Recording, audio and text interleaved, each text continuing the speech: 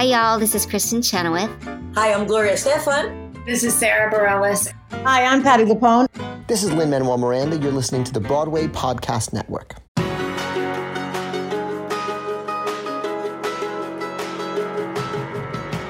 Welcome to the Theater Podcast, intimate personal conversations with theater's biggest names. I'm your host, Alan Seals, and this episode is with Montego Glover, who, my gosh, I have never met her before this interview, but she just radiates kindness. We had this wonderful, wonderful recording session, and during quarantine, I've been using a platform that allows my guest and I to see each other while we're recording this nice multi-track audio, and it's nice to be able to just look into people's faces, their eyes, look at their faces, and feel more of them than you would with just hearing somebody's voice.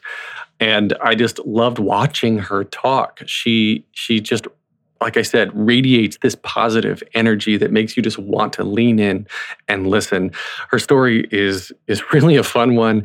One phone call changed the course of her entire life. It was an alum from her college that just said, hey, I know you just moved to the city, but come audition for this role. It was her first audition. She got the job, and the rest is history, as you'll hear in the episode.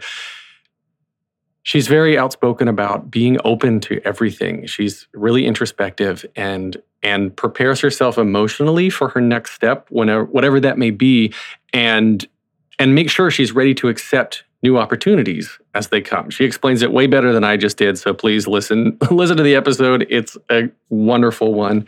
Find me on Instagram and Twitter at theater_podcast. Please show your support. I want to keep the transcriptions of these episodes going, so every little bit helps. Show your support at ttp.fm/Patreon, Patreon. Find me on Facebook. Leave a rating, leave a review. And now, everybody, please enjoy this episode with Montego Glover. This episode is brought to you by Shopify. Whether you're selling a little or a lot, Shopify helps you do your thing, however you cha-ching. From the launch your online shop stage, all the way to the we just hit 1 million orders stage. No matter what stage you're in, Shopify's there to help you grow. Sign up for a $1 per month trial period at shopify.com/special offer. All lowercase. That's shopify.com/special offer. Here you go. 1, 2, 3.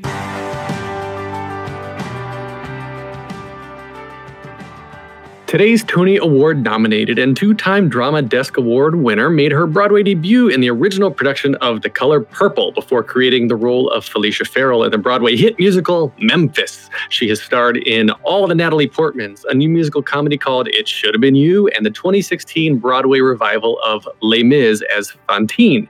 She is also an accomplished TV, film, and commercial actor, in addition to lending her voice to various projects such as Dora the Explorer, some Audible originals, and video games, which is a little close to my heart. Most recently, she completed a thrilling run as Angelica Schuyler in the Chicago Company of Hamilton, and we will soon be seeing her on an upcoming new Netflix show called Inventing Anna. Montego Glover, welcome to the Theater Podcast. Oh, thank you. It's so nice to be here. Hi, Alan. And we are obviously recording in quarantine. Where are you joining us from today? Brooklyn. You're down in Brooklyn? Me too. Yay! Holding it down, right? We're holding it down. Yeah, I never know these days who's left. Like, actor friends are just like fleeing the city in droves. I have some people who even owned property and they have either rented it out or just straight up sold it. And like, let's go back to Ohio because there's no Broadway for a while. Right? It's sort of a dual reality, but is it? You know what I mean? Like it's our lives as actors and, you know, the highs and lows that come with it, obviously, even pre-pandemic. But this has like changed the game for a lot of people in a number of ways. Dare I say all of us, actually, from being honest. Oh, absolutely. I mean, aside from just not having a stage or not being able to be with people, you know, auditions are almost non-existent. And now, I mean, we're recording this in the middle of August. And it's taken a good, 6 months of quarantine here. But now, you know, I have friends who are doing a lot more voiceover work, and they have kits at home, and they've built studios in their closets. I was on camera with James Eigelhart yesterday, and he was literally in his closet with like sound panels all around and everything, right? So that's what you got to do. But you've done VO work, obviously, as I just rattled off in your bio, very impressive bio. But what are you doing to stay busy and like not go completely insane like I am, working out of this single room for months and months and months? Right. I totally get it. Like it's two things. It's, how am I staying sane in life? Just, relieving my stress and, getting some air and staying caught up on what's going on in the world so that you're informed, but not, so overloaded that you're truly overwhelmed every day in a way that works against you, can't handle. And then like, what's work doing? What's popping at work? And then, what's checking on the family and friends and chosen family. So for me, it's sort of a three-pronged, multifaceted area. For work, honestly, for me, the transition has been from things that would normally happen on stage or things that would normally happen in a live space and or venue have just moved online to a degree. So, I presented a number of plays, both privately and reading for playwrights and other creatives with a cast. I've done it publicly. I've done it to fundraise. I've done it to raise awareness. Like I've been able to use that skill and frankly, that joy, that gift around it to continue to work and present, but also exercise and see people and, keep my hands on a bit of art. So that's been great. In the world, obviously, of voiceover, I was telling someone the other day, I said, normally when I'm, coming and going on the stage and other venues and concert work and all that other jazz, my voiceover universe operates easily daily at about 125, 150%. Like there's never a dull second. There's always something that should and needs to be done that I'm being seen for, which is wonderful.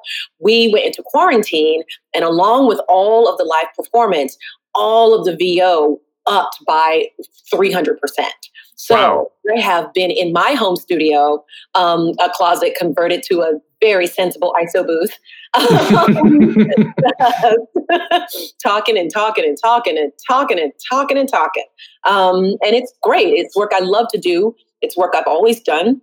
And now with quarantine, what has happened is just, taking it up. It's leveled up crazy, in a beautiful way. I mean, I have no complaints, but it does require a bit of management. Speaking of which, staying sane, like really okay with yourself. There's a lot going on, the top of this year from basically March 12th until this very moment. I think that the world is an entirely different place. And so I've really needed to embrace quiet time, even more so. I always strive for balance in my life between personal and work and otherwise, but really, really strive for time to be quiet and be still, to really hear my own thoughts. What is my heart saying? How am I really responding?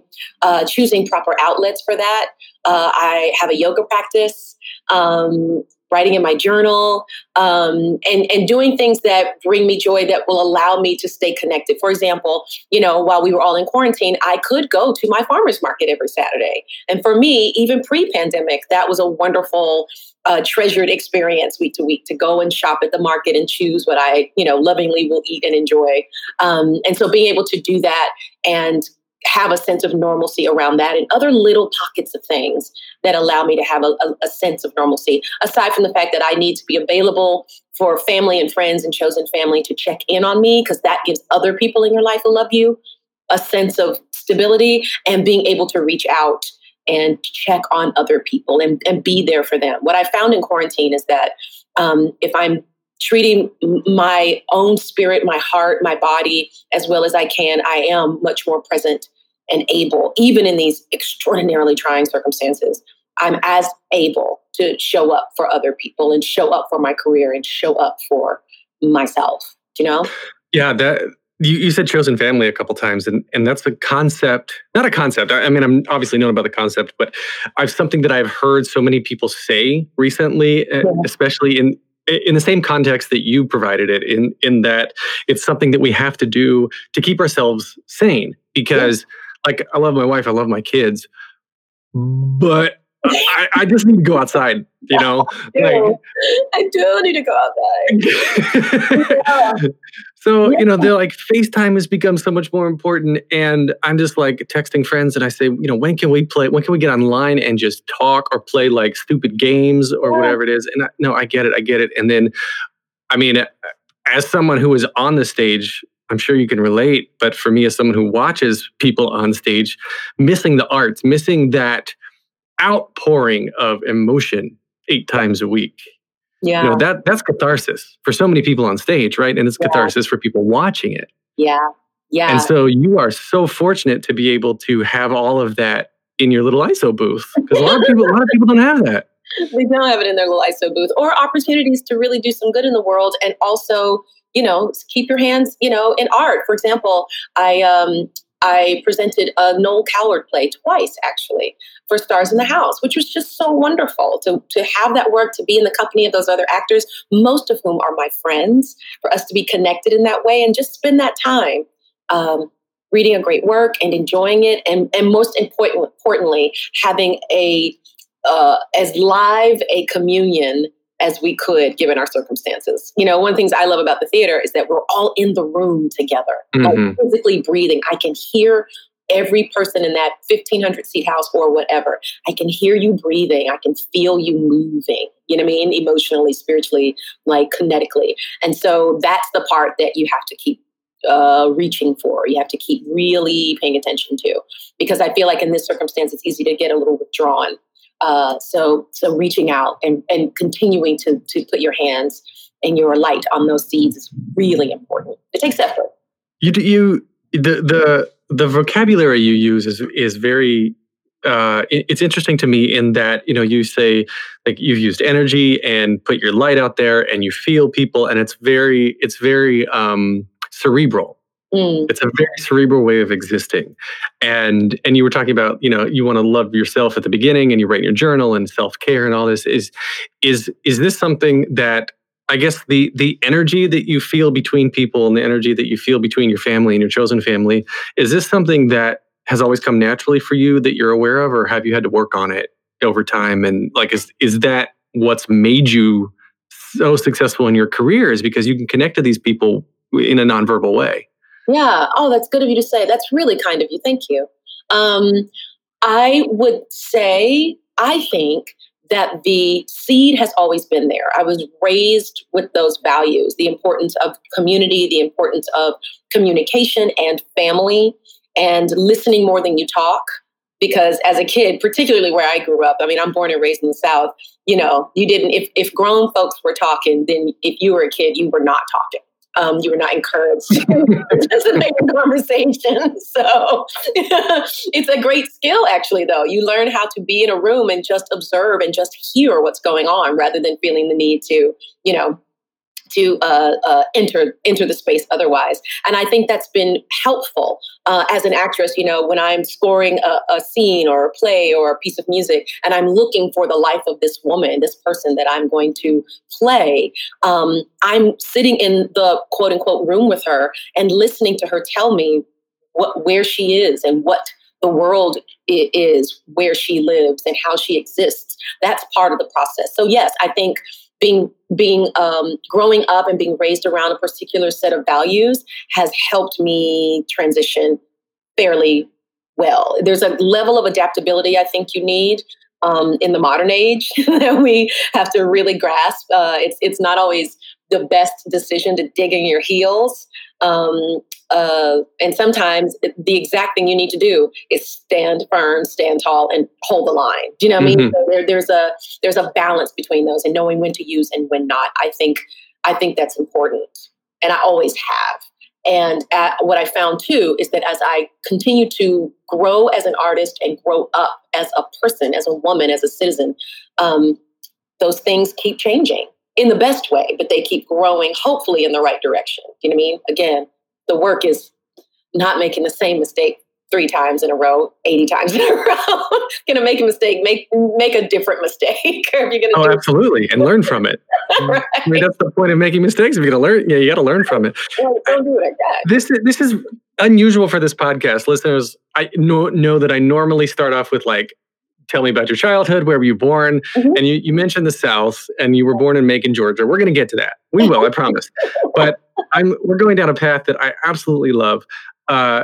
And you said, again, just a second ago, you said the way you identify is in various different ways. And as you've matured in your life and matured in your career, has how you have identified, like the primary adjective through which you have identified, has that changed over time?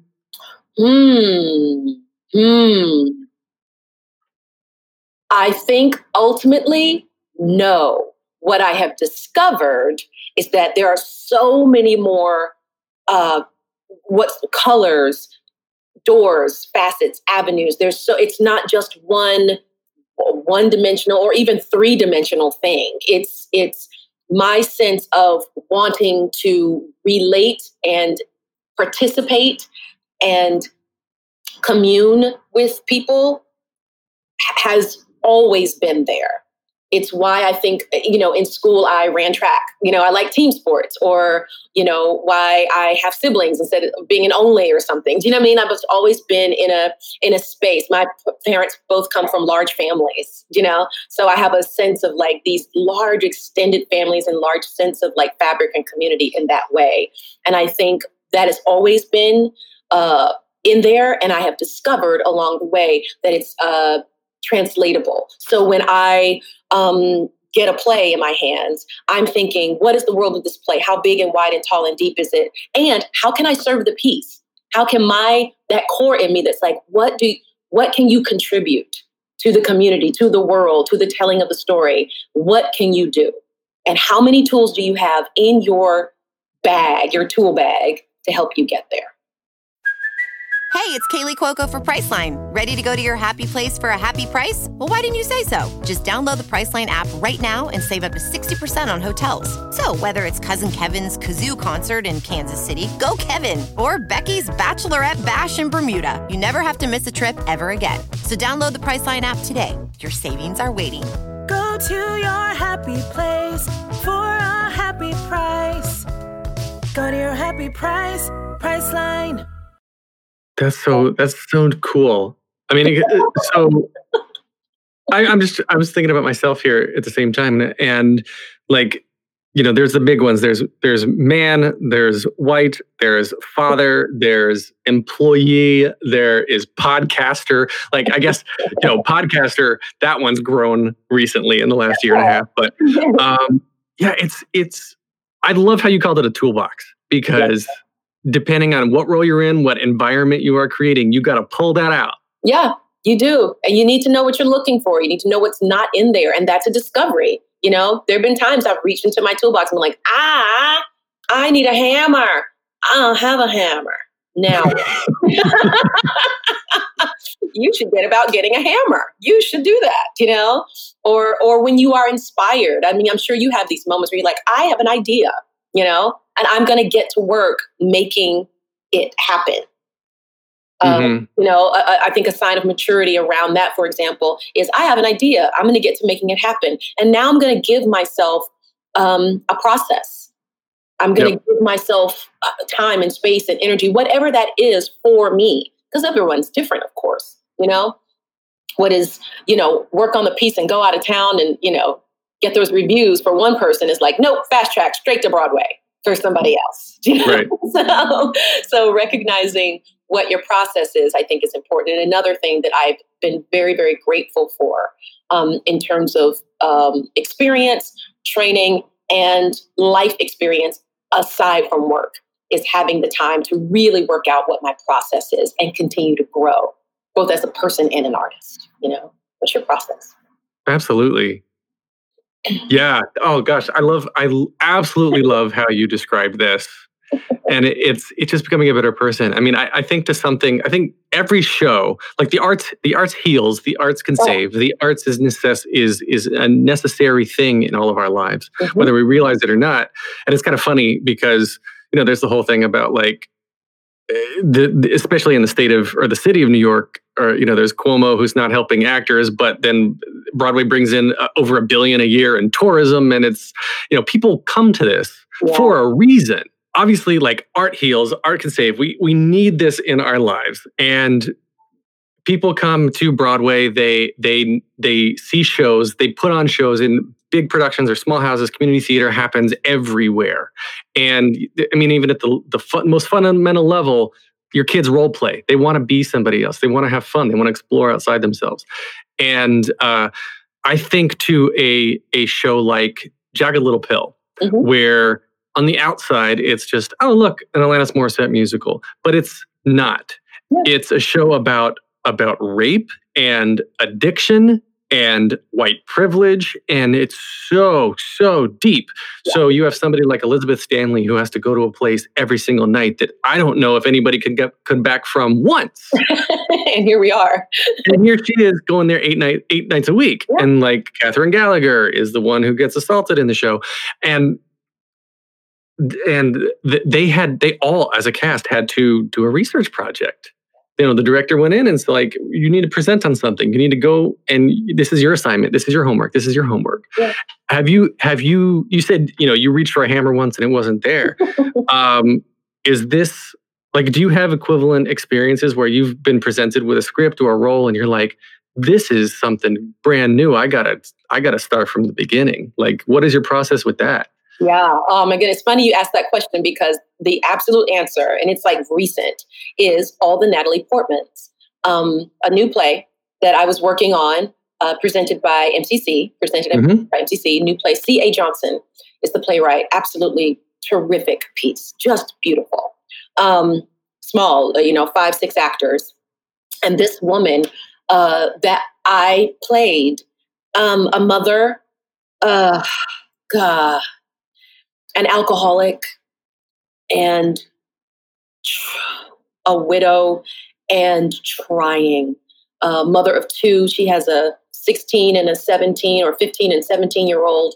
And, they are living at the edge. She cleans in hotel.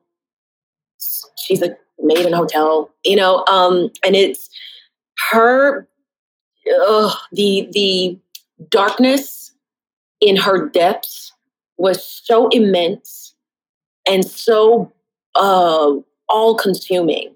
I have never played a woman who had so much darkness in her. Ooh. I've played people who have who feel a lot, who have heavy and long emotional wells. All of this is true for this character, but there was a mean, nasty, coming from a place that is so primal and grassroots about this woman that I had to really say, this is a learning process. This is like a teaching moment for you. You're about to stretch as far as you are able to happen inside this woman every night. And talk about having to go to a place 8 times in 6 days. She was definitely one of them. Because there was no faking the funk. There was no imitation version of it. It required that I open the chest doors, the head doors, and just start at a full run and never stop until I was off the cliff. That's not only emotionally or physically tiring; it's emotionally tiring too. So, like, did you have to come home, and how do you recover? How do you become Montego again? That's a 2-pronged answer. One, experience, time and experience. I can assure you, and I've seen this with other young actors and actresses. They are so raw and they're so available, but what they lack is the skill to go to those depths and then get themselves safely back. Because the thing is, you do have to come safely back. Yeah. Surface. You have to go there, but you have to go back. So what is your process? How do you get yourself back to safety, back to the surface? So that's one. And the other for me was recognizing that every night, every performance of that play was a different experience, because the same, 227 people are not in the audience every night. Mm-hmm. So we're going to have a different interaction. And when I talk about, I can hear you, I can feel you moving in space with me. That's what I mean. It's informing my journey in a slightly different way. Even the slightest movement makes a difference. And I do not mean, let me be abundantly clear, I do not mean I am going out on stage to do it for the people and give them a show and do it. That's not what I mean. I mean, honest to goodness, like kinetic energy, like honest, real, no pretense. just live in the life of this person and recognize that a door to your world is open between you and who else is in the world with you. So for me, 2 pieces, like get yourself safely back. That takes time and experience, and it takes an ability of recognizing that it has to be done. It is not okay for you to stay there once you go off the cliff and crash to the bottom in the very depths. You absolutely must come back. So what did you do though? Do you shake it off? Do you do yoga? Do you read? Like what? In the moment, it's, once I'm done, I need to, there's something magical, at least for me, that happens once the scene is done, or you exit the space, once your contribution to the scene or to the play has happened in this time frame. When I exit left or right or upstage, whatever, the minute I pass that threshold, the pieces start to fall off in chunks. Like it starts to come off in chunks. And as long as I keep moving, it's like I keep passing through a series of hands or hooks that just keep pulling things off. I don't even have to do it. I just need to be available for those pieces to start to fall away. And then it's breath, because I think honestly, so many times I've had this experience, even as a person taking in a piece of art, you're so emotionally invested and bound up, you forget to breathe. You stop breathing. I've done that in a movie theater, in a play, in a musical. I realize I'm so involved in what's going on stage, I stop breathing. So I have to, as an actor, remember, once I pass the threshold, allow the pieces and chunks to fall off. They have to go. Get light again, because you've been very heavy. Get light again. And breathe. You must restore, what's that word? That fluid. Your chi, your zen. Yeah, you got to restore it, because you got more to go. Do you know what I mean? Like, we're not done. It's usually not the end. It's usually just the end of Act 1 or something. There's more to do. So, be smart about the athleticism required. It is athletics. I say it so many times on this podcast that Broadway, off-Broadway, they are the Olympians of theater. You have to maintain it. You have to train. You have to know. It's a new sport. Yeah. I love that. And I feel like too, in personal experience too, that it's just like, once you develop who you are, the emotion becomes a bit of muscle memory too. Mm-hmm. And so you go to a place and you let yourself go there. You're open to it, and you're feeling the energy from your cast or from your audience. And part of that too is your costume, right? Once you develop, you put that on, and literally, you said figuratively things are falling off you, but you take that costume off and you're literally taking that back off again. Sure. And you hang it up and it gets dry cleaned, and come back to it, you know what I mean? Comes back to you the next day. Listen, there is something that takes place. There's truly something that takes place when you are sitting in your dressing room and your dresser says, it is time, and you're playing Fontaine, and you need to be laced into that corset to begin what is her journey, which will include at the very end, dying in the streets. Yes, when the corset comes off, You literally can breathe again when the corset comes off. Elite sport, kids, elite sport. Right. So, okay. So I said it a while ago. Grew up in Macon, Georgia. You were raised in Chattanooga, Tennessee, yeah? Correct. Yeah. So you said you were raised in the South. What, I guess, where did you get into the performing? What made you want to start singing and being on stage? That's interesting. Let's start here. Where I'm from and in my family, like, music is always around. Like, we went to church every Sunday, and people sang in the choir. My parents did. I did. Everybody does that. So music is always around. It's very integral, actually, to like our lives and to church, which is very integral to our lives, like worship and the idea of a kind of spiritual worship. So there's that. I've been singing as long as I can remember, just because it's a function, not for a purpose of, anything more than, sing along with grandma or mom or dad or, auntie or uncle, whatever. Right. And the rest is, honestly, I have very vivid memories of this, sitting in front of the television in Chattanooga, Tennessee, watching public TV and listening to the orchestra and watching those musicians play and seeing ballets and seeing artists present their art or like the pre-version of like virtual tours through museums or highlights for different artists from different eras, different schools. And I was transported. The storytelling, the different kinds of things that were oral, things that were visual, things that were movement based and incorporated both. I was enchanted by it. And that never, it's like it woke something up in me, and it never, ever, ever went back to sleep. So that was really the beginning. Like I recognized that feeling, and I still have it. I recognize that feeling. So when I found a place in school that welcomed it and cultivated it, because we had art in our schools, all kinds. We had choir, and we had bands, and we had all those things, and theater concentration as well. It made sense, it made sense. I was probably 12 when I started studying acting formally. And I remember I was at school, I was walking down the hallway. At the time, I was running track and, enjoying it, out there doing it. And I was passing by the auditorium, and there was a class going on in the auditorium. And I opened the door, and it was an acting class, like older students who were working and younger students who were there, who were observing.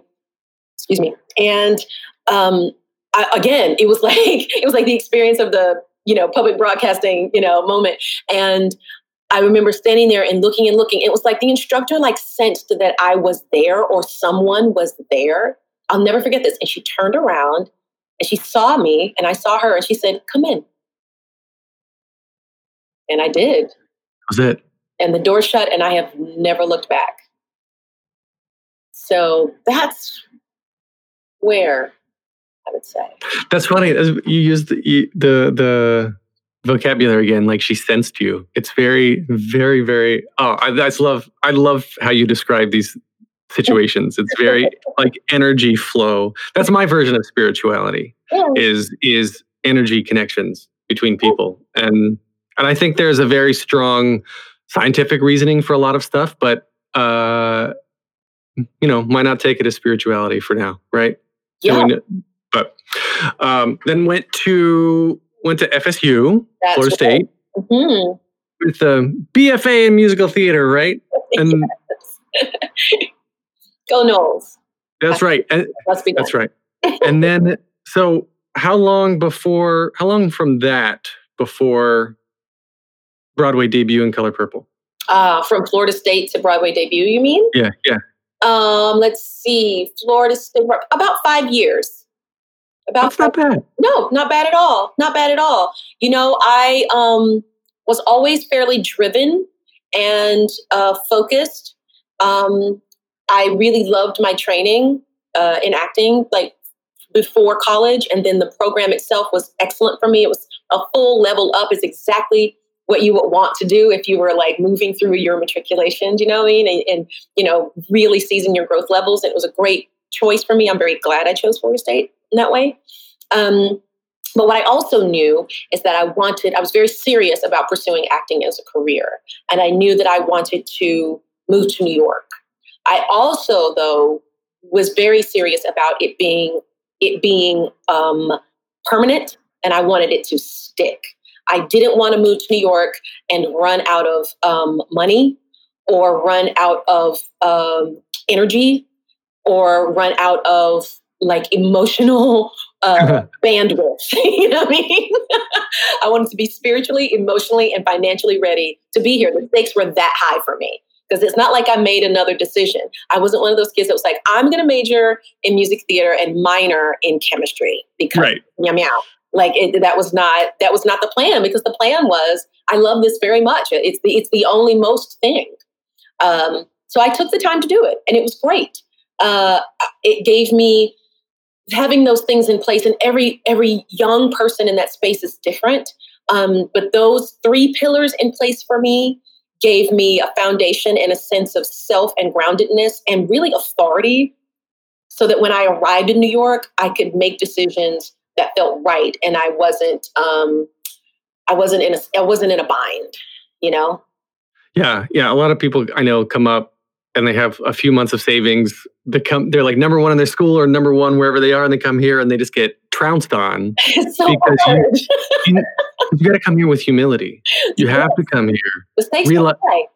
Yeah, realizing that you're not going to be the best right away. No. No. No matter what. It's a gift if you're still on your feet. It's a gift if you take the A train and you want to go to Midtown and you don't end up in Harlem this time. Like, get yourself together. Do you know what I mean? Like, take the time to really get your bearings, get yourself set. Coming from a different environment. Florida State's in Tallahassee, which is North Florida. It's very different layout. It's not a city. It's a town. Yeah. Everything revolves around the universities there, which is great. But New York is an entirely different beast from anything in this country. So I think it's important to invest the time and energy, whatever speaks to you, whatever you need. Some people don't need a couple of months of savings. They just need, a dance belt and a tube of chapstick. And off they go. Others are different. Did you come here with any sort of contract, or were you just like, all right, I'm going to take a break. I'm going to find a place. I'm going to, like you said, get your bearings. But I know I've talked to so many people who are just like, I didn't want to come here until I had something that was a sure thing. So they were commuting from other cities sometimes. Yeah. They were like hours away. They would just come here for audition after audition, and they never moved here until they had a show. Wow. Yeah. No, not for me. Not so for me. I moved when I was ready. I literally woke up and was like, yes, it is now. It is time. It is time. I moved here, however, and said to myself, I am going to give myself a month. Take a month. Learn your new home. You're here. You made it. Yay. Like, take a month, learn the city, learn the system, learn the subway system, learn how to get around, what you need to do, connect with so many friends who are here already and are so psyched to have you come and now finally join our party here in NYC and, do those things. Don't worry about auditioning. You're okay. Again, this is what I mean by you're okay for money right now. So take the time to get yourself together, because when it's time to hit the pavement, you'll need to be on it. So give yourself that gift. I had earned it. I worked very hard, in school and after, saving my, nickels and such. And I said, don't audition for a month. And about 2 weeks later, I got a phone call from a fellow alum, and he was like, hey, doing a show downtown. We lost our leading lady. I've recommended you. You're going to get a call. And I was like, okay. And I went down to audition. And I remember as I was going, this friend of mine, fellow alum, is like, he was a senior when I was a freshman. And that is the state of our relationship as friends. He will always be like a senior. That's how you're frozen emotionally together. Yeah. I will always be a freshman. And I remember as I was going to this audition, I was like, oh my gosh, please don't embarrass him. Please don't embarrass him. He totally recommended you for this. And I had just gotten to the city. So it wasn't like, I had all this other experience of walking into other casting offices and bombing or doing a great job or whatever. This is really one of the first ones, probably the first one if I'm remembering correctly. And I remember thinking, don't embarrass him. Don't embarrass him. Oh my God, you'll just die of shame if you get in there. You're just awful. I was so horrified. I got there. I went in. I sang again. I was asked to read again. And then I was asked to wait outside. And I'm just thinking someone will come out and say, thank you so much. We'll let you know. I go out, I wait, just, hoping it's going to pass. Just give me a grade that's good. I don't want him to get the worst feedback. And they came out and said, we would like you to join the company. Wow. So about 2 weeks into my move, I had a job. And so I was going to play Mabel in the Pirates of Penzance on the South Street Seaport in the ship Peking, like a pirate show on a ship. Docked in the water. Ta-da. That's so cool. Yep. Totally. That's so cool. The I don't know much about the FSU program. Is it more of a focus on acting or singing? Because I feel like the better musical theater actors are the ones who realize that you have to put the effort into acting. You can't just be a great singer, right? You can't just sit there and sing. You have to act the part too. Who told you that? Who said such a thing? Papa.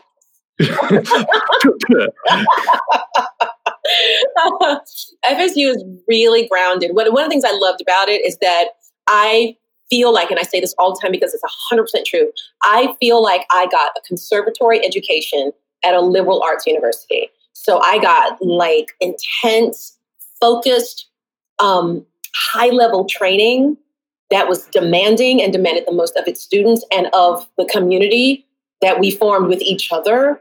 But also I got a college experience. So if I wanted to tailgate and go to ball games and do things that college students do, it's great, because ultimately the translation was, you will need to be an artist in the most high level way, the best you can do, but you will need to function in the world. And if you don't have practice at that, it will be snaggy when you leave school, because you don't quite, you're like, what? The entire world doesn't revolve around our school of theater, dance, and you know what I'm saying? Like, they're hugely important. But what I have really benefited from, in my opinion, is that I got practice right away at those really important stages. You know, when you leave for school, 18, 19, 20, 21, 22, right in there, those like adult, like knife sharpening, tool making years, like getting the foundations together. Hangover years. Yeah, you got to really know how to manage all the things that are going to be in your life and are going to be part of your life, the landscape. So that was the experience of Florida State. And yes, it is intense with voice, both speaking and singing, intense with acting, all kinds of acting and genres, and dance. Like graduates of FSU are in their bodies. You will dance. You will do it. You may not come with the highest skill set. You will be exponentially sharper and ready to compete when you leave the program. You will do the work, but you'll be ready. That's so cool, because I mean, so what I was trying to lead into was sort of obvious connection to the fact that you just sort of do everything and do everything really well. So you've got the Broadway credits and you've got the TV credits, and something that I didn't even touch on in the bio was concert work. Oh, yeah. Right? So you've been a guest artist with the New York Pops at Carnegie Hall, and Jazz at Lincoln Center, and the New York City Center, and National Symphony in Washington, D.C., the Philadelphia Orchestra, the Toronto Symphony Orchestra. There's like 10 more lines here in my notes here that I can read. It's orchestra of every major city all around. So that, and then you throw in the voiceover work and all of this. It's just, there's everything there. So how do you focus all of this? How do you know what you're doing next? Or where do you decide what to do next? It's actually really easy for me, because it all comes under one umbrella, which is when people ask me, what do you do for a living? I say, I'm an actress. Ta-da! Like, that's the answer. It's all storytelling. It's all different expressions, different colors and shapes around the very central point, which is storytelling. I'm just as interested in the storytelling for a Publix commercial that I'm reading for as I am in the storytelling playing, Felicia Farrell in Memphis or Angelica Schuyler. I know that sounds strange, like I'm trying to equalize those things. I'm not. They're different in terms of like where they land and how you approach them. But ultimately, there is a skill set that centers around expression and the telling of a story. And it applies in all the places. And so I choose what to do next by what interests me. It's a bit of a potion, you know what I mean? I'm always looking for things that interest me. I'm looking for other creatives who are so dynamic, and I'm very interested in working with. I'm interested in language. I'm interested in musicality. I'm interested in location. I'm interested in, changing media. It was such a surprise to me. I want to be clear. For example, when I was studying acting at 12 years old and up until I wanted to be a theater actress. It wasn't like I was like, got to school and was like, I'm going to be a voiceover artist. If you had come to me in my ballet class when I was 18, 19 years old at Florida State University, just sweating and like mad in my ballet class because I'm just like working so hard, and said to me, so here's how it's going to go down. I'm like, that's crazy, because none of that exists. Like, if you had said to me, you're going to make your Broadway debut in The Color Purple, I'd have been like, that's crazy, because it's not a Broadway show, number one. I would have like listed the things that are true, but there you go. Stranger things have happened. Stranger things have happened. So for me, I I think it's funny that you didn't mention any of the technical stuff because for me, I was like, you need different management, different representation for all of these different genres. So that's what I was saying. I was like, oh, so you're sitting there doing The Color Purple, and then a VO agent for video games walks up. Like, hello. Like, hey, I noticed your overly dramatic presentation in this really serious play. Would you like to go do a funny voice for a video game? Like, you have to seek this out, right? Or like, how does that happen? But here's what. Okay, so I'll tell you my story. So you remember when I told you that my friend recommended me for the job, and it was Pirates of Penzance, and we were like on the ship in South Street Seaport, and we were doing the Pirates. So in the audience, one of those nights was a representative from a commercial agency who works in commercials and, you know, reps talent in that way, but loves the theater and everything. And there he was, and there I was. And when the play was over, he said to me, hey, I work with commercials, and I think we should take a meeting. That was it. I took the meeting. It went extraordinarily well, and I've been a client ever since. Wow. And so saying yes to it, being available to it, like there in the first place, his being there, his approaching me, my saying yes, and then being open to what that meeting was and the possibilities there. All of it new. Not in that I didn't know how to talk or I'd never seen a commercial before, but being on the other side of it was new. And what I found is I opened up that tool chest and reached in and was like, how do you score a scene? How do you use these words to your advantage? How do you take direction? And I had a tool for every single thing. And it kept growing and growing and growing. Wow. Wow. Yeah. So that was just right place, right time. It's funny. The last interview I did was Adam Pascal told me that the only reason he got Rent was because he happened to grow up next to Idina Menzel. So she called him and she was like, we can't cast this one role. We'll come in and read for this guy, Bernie Telsey, that no one's ever heard of. And then it leads, first audition, first show, leads to his Tony nominated role. Just all of it. All of it. Meanwhile, in the sentence, you just said Idina, Adam, and Bernie. You know what I mean? All of these things have grown. Right. You know what I mean? Are like sitting in space now in very, very luscious areas. It's good. So you never know. I mean, for people listening, like you never know the people in college that you work with. You never know when they're going to call you up after you move to the city and say, come audition for my show. We just lost our leading lady, and it's going to lead to the rest of your career. Literally, you know? So that's how it happened for commercials. And then, you know, you get there and I started to discover this entire world of commercial acting and the presentation and what the business of that is. There was never a moment where I thought this doesn't line up with what I'm trying to do. It all made sense. Do you have a favorite? Do you have like a favorite of, do you ever do too much theater and you're like, I got to go and tour with the Indianapolis Symphony Orchestra again? Or like, oh, I'm tired of these stuffy tuxedos. I got to get back on stage again.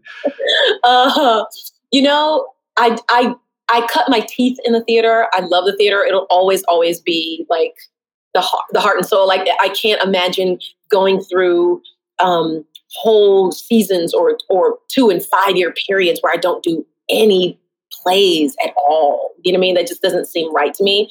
Even when I've been, you know, working on 2 TV shows at the same time. Do you know what I mean? I've always had room or made space for it. So I got to be honest with you. There is no favorite. My issue is when I don't get to do everything. I'm being honest. I get a little fussy when I don't, you know, too much time goes by and I haven't, you know, had a chance to, you know, get with the pops and sing something or, you know, it's time to talk about detergent or something on.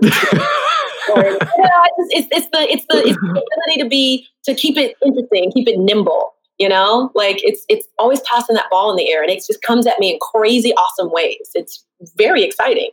I'm never bored, ever. It's never so bored. funny. Yeah, it doesn't sound like you ever stop. It's funny. You're like, yeah, if you said Color Purple will be your Broadway debut, it'd be like, nah, that's not even a Broadway show. But, you know, now you mentioned TV and whatnot. Like, so Inventing Anna coming out on Netflix soon. if we were to tell little Montego, like, there's this thing that's called the internet. And you're going to be on TV, but it's not TV. It's going to be on everyone's little pockets. You'd be like, what? Like, what is this? But tell us more about, I mean, I guess Netflix and Hulu and Amazon and everything are casting movies and TV just like anything else now. Yeah. You know? Yeah. It's the same, except the delivery is the delivery of the content, the delivery of the whole, the season, the world of these plays, quote unquote, are different from what a lot of us grew up with. You know what I mean? I say all the time, and I talk about this with students and with, just sort of gabbing with contemporaries of mine. I say, wow, you remember a time when we watched television by appointment? Like, if you weren't in front of your television at 8 p.m. on Thursday, you missed it. And now that's not how we take in content. That's not how we absorb it. And so being willing as an artist to move with that is a large undertaking, because there's also, in my opinion, so much more on television, on all of these platforms. There's so much more content now. There's also a lot to choose from in terms of being a consumer and being available as an actor or actress. There's a lot out there, which I think is wonderful. I think abundance is the only way to go. And I've always felt that way. There's more than enough for all of us. There's more than enough for me and you and all. So the real question is, what are you available to? But some stuff is a no, obviously. Right. And who are you available for? Yeah, because that makes a difference. It does, doesn't it? Well, absolutely. I mean, you have to connect with casting directors. I mean, aside from the person you're reading with, which obviously, with sometimes your reader just gives you nothing, so you still have to pull from yourself. But like screen tests and rehearsals and whatnot, like, you got to pull things out that you didn't expect, or that you're relying on yourself. But then you've got to make these connections and these you have to leave your stamp. I want to say, it's not quite the right word, but like when you walk out of the room, you still have to leave a part of yourself there so they remember you. Yeah. Is that how you felt when you were doing the work, or if you've ever been on the other side of the table? Is that how you felt? May I ask? Yeah. Oh, that's a great question. Yeah, I have done some casting, and I've done a lot more performing than I have casting. Mm-hmm. And I remember the people that are nice to me when they're not on. I put in air quotes. They come in and they seem genuinely happy to be reading the lines and to be there, mm-hmm. and are just themselves. Because you can tell when someone's nervous. You can tell. Yeah. You can tell when they're not really enjoying themselves. Mm-hmm. And that's not somebody you want to put on your stage. Mm, yes. Yeah. Yeah. So that they gotta be able to take direction. You got to be able to work with them. And so there isn't a bit of interpersonal relationship dynamics that play along with everything. But yeah, I remember, to answer your question, I remember people who just seem like genuinely good people. Yeah. Yeah. Even playing evil characters, you still want to be able to work with somebody and have them be a nice person. Yes. Yes.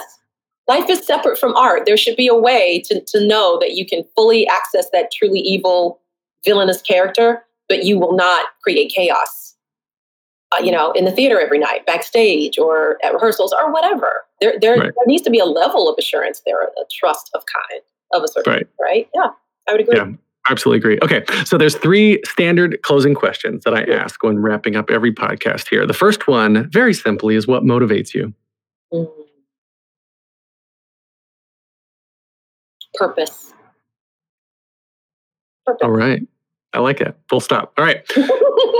Second question. What advice would you give to your younger self and younger people listening now, starting out down a similar path? Keep working. You will get there. You will get there. You will get there. You're on your way. Just keep doing the work. Keep doing the work. And then last question. Hardest one, if you could only see one show for the rest of your life, but you can see it as many times as you want, what would you see? Oh, Sweeney Todd. That was a quick answer, and by far the most popular answer.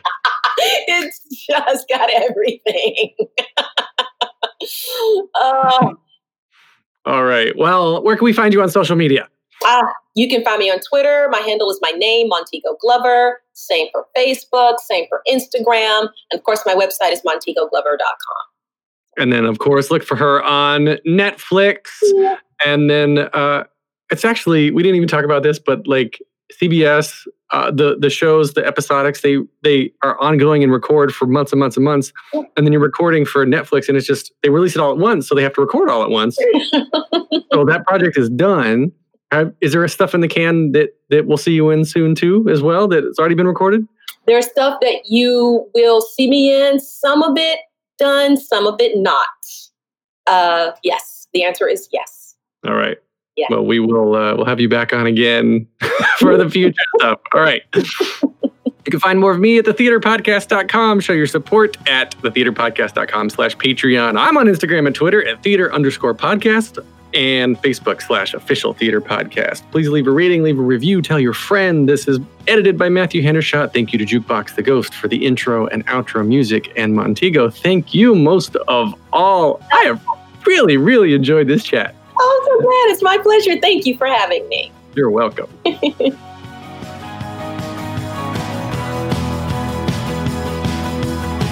a deep breath, make the world a little colorful.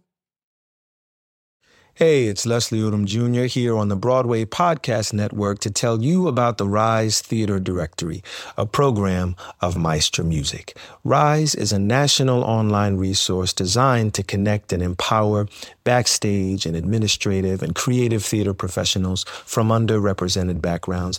If you work or aspire to work in the theater community, this can help you find your next project. And if you hire theater professionals, search the Rise Theater Directory to find your next team. Create your profile now and get more information by visiting risetheater.org. That's theater with an RERISETHEATRE.org, because only together we rise.